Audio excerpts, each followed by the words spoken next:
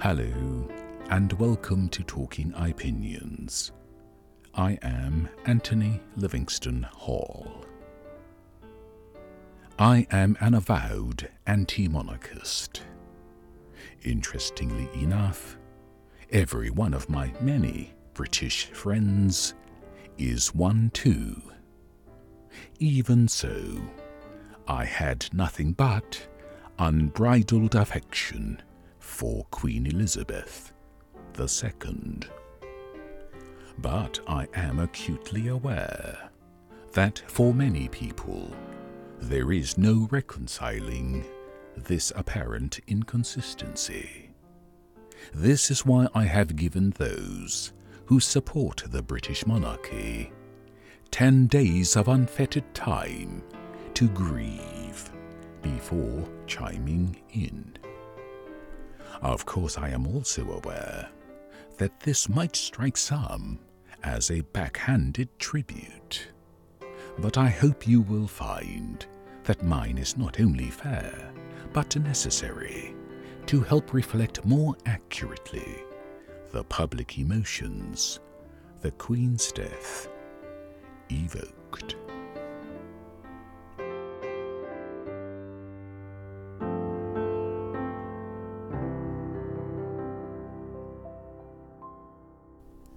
My antipathy for the monarchy the Queen embodied dates back to my childhood. That's when I developed an innate sense of resentment at seeing my compatriots take greater pride in the Queen's honours, like knighthoods and OBEs, than in our national independence.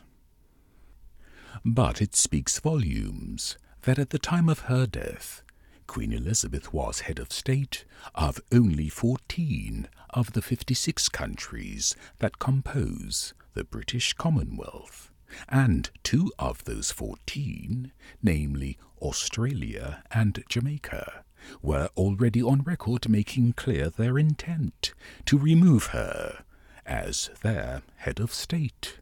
Not to mention that she witnessed Scotland's ongoing efforts to become independent, which would break up the United Kingdom itself.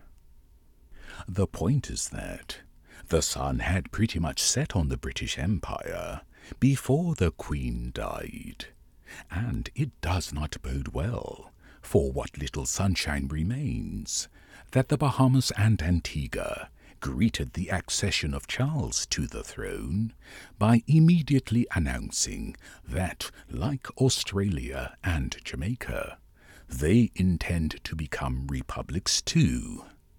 No doubt the domino effect will be that it's only a matter of time before the British Empire will be composed of England entire of itself. Apropos of which, some of us are all too mindful that Imperial England established the British Commonwealth in 1931, primarily to retain dominion over its colonies, because England could see they were all determined to become independent.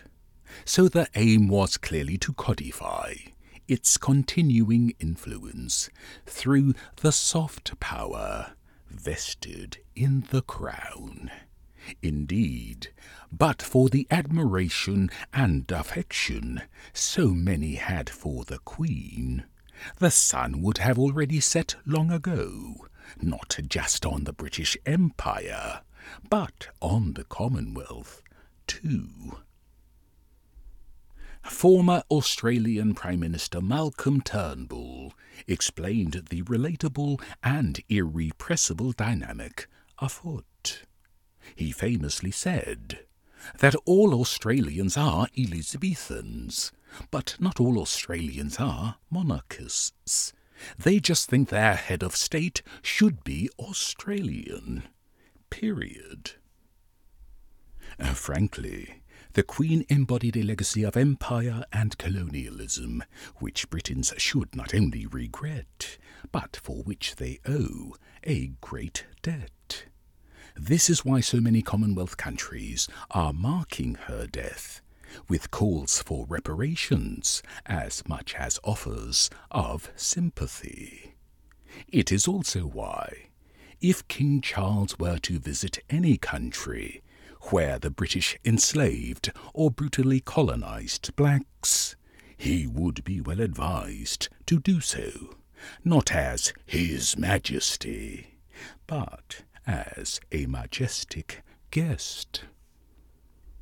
I cannot overstate that monarchy is anathema to the universal principle that all people are created equal. So any democracy that institutionalizes monarchy in the 21st century is almost as cancerous and oxymoronic as any that institutionalized slavery in the 19th. Nor can I resist repeating that Prince Charles once famously decreed that modern architecture is an eyesore on the skyline of London which needs to be demolished.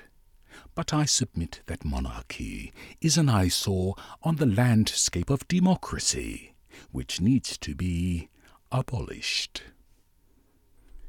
Meanwhile, everyone is praising the Queen's lifelong sacrifices for duty and her devotion to public service that was unsurpassed and unwavering. Except that this overlooks a glaring irony. After all, Queen Elizabeth faced the most damning criticism of her 70-year reign when she appeared to resent having to serve as the nation's comforter-in-chief in the wake of Princess Diana's death. Recall that she only did so after Prime Minister Tony Blair warned that if she did not come down from her Balmoral castle to lead the nation in mourning, the rest of her reign would be haunted by the memory of Diana as the people's princess. But this is why the Windsors must be so heartened by the outpouring of grief for the Queen and love for Charles and Camilla, not least because it seems bound to surpass the truly shocking outpouring of grief for Diana and love for her boys, William and Harry, back then. Petty, I know, but when you describe your family as the firm, PR matters far more than others might think. Indeed, the sudden adoration of Charles is such that he could be forgiven for thinking he's living in a dreamscape. But to understand why his reign is doomed, the title to my most recent blog post on the British royals says it all. London Times confirms my take. Prince Charles is a royal grifter. On June 28, 2022. Of course, nothing will be a greater portent of this doom than comparing the hundreds of world leaders and A-list celebrities attending the Queen's funeral with the spattering of them who will be attending Charles's coronation, begrudgingly. Not to mention that Charles has provided enough reasons for us to match our affection for the Queen with disaffection for him. But I need only cite the way he responded during his and Lady Diana's first engagement interview, when the reporter asked them this simple question: "Are you in love?"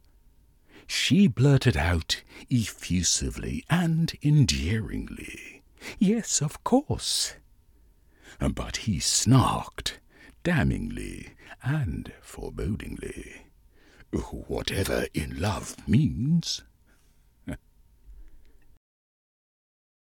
And so it's hardly surprising that Charles did not endear himself this week when he was caught on camera giving his manservant a teeth-gnashing death stare because he failed to clear pen holders off a signing table, and then throwing a temper tantrum because, in a clear attempt to impress him, the Irish government provided a vintage fountain pen for him to sign its guest book that promptly leaked all over his royal fingers, triggering exasperated Charlie to fume.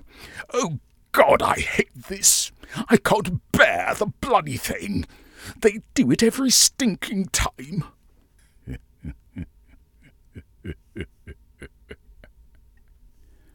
This is why it rang so hollow to so many when this spoiled brat of a man-child resolved over and over again to follow his mother's example of selfless duty faithfully.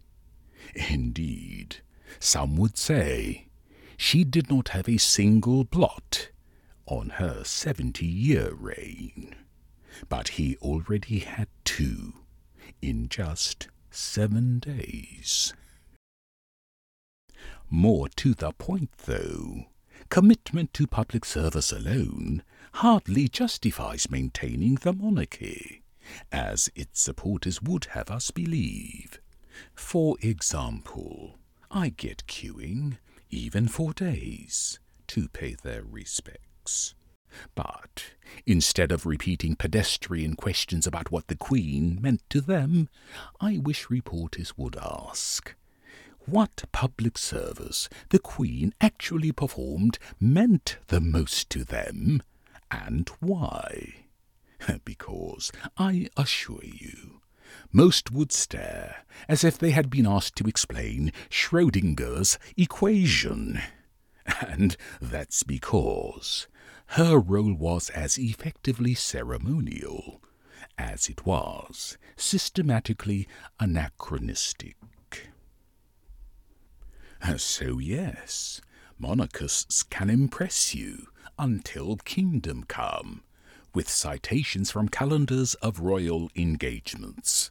But most of those engagements amount to little more than pomp and circumstance, masquerading as public service. In fact, with all due respect to its hallowed tradition, the British monarchy today serves primarily as a driver of the UK economy, the way Disney World does of Florida's, and the Queen personified the Brand Britain marketing campaign that attracts millions of tourists to that sceptred isle, more than any other British royal did or ever could. Still, truth be told, I couldn't care less that the British people want King Charles and other British royals to continue performing like Mickey Mouse and other Disney characters to generate tourism revenues. But with all this talk of duty and public service, let's not pretend that the Queen ever did anything essential, or that Charles ever will, by performing such onerous duties as wearing a crown while reading a speech prepared by the Prime Minister for the opening of Parliament each year, holding receptions for new ambassadors to the UK, delivering an annual Christmas message to the British people, or indeed pinning medals on others. Wait for it. For public services they actually rendered.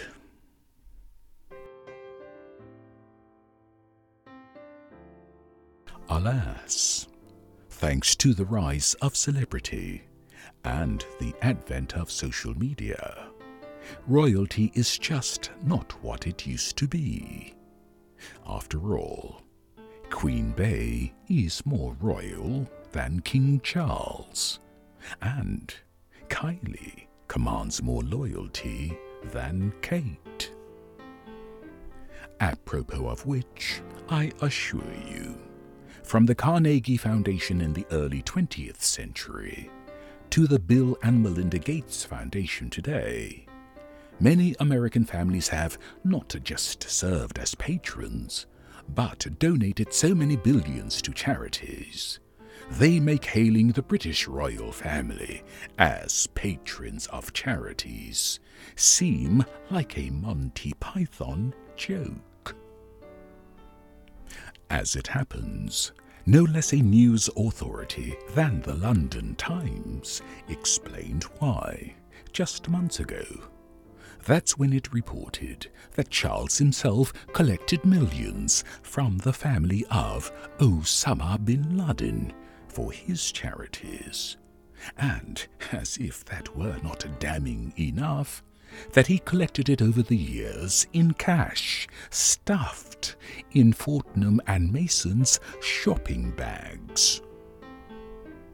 Ultimately, though, the reason monarchy is so fatally flawed is that, while anyone can grow up to be like Bay and Jay, or better still, like Barack and Michelle, one has to be born royal to be like Charles and Camilla. Indeed, don't get me started on the matter-of-fact way Charles passed on huge swathes of London, along with his princely titles, to William during his first speech as king. I mean, the nepotism was odious enough. But this royal family gets to transfer billions in generational wealth without having to pay a penny in the inheritance tax everyone else has to pay. This clearly reinforces my assertion that royalty makes a mockery of the universal principle that all people are created equal.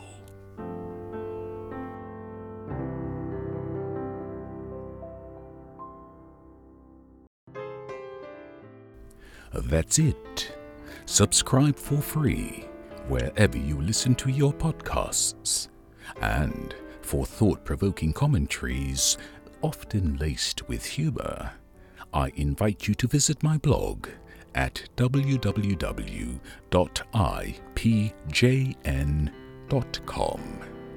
Thank you for listening, and until the next Talking Opinions, goodbye.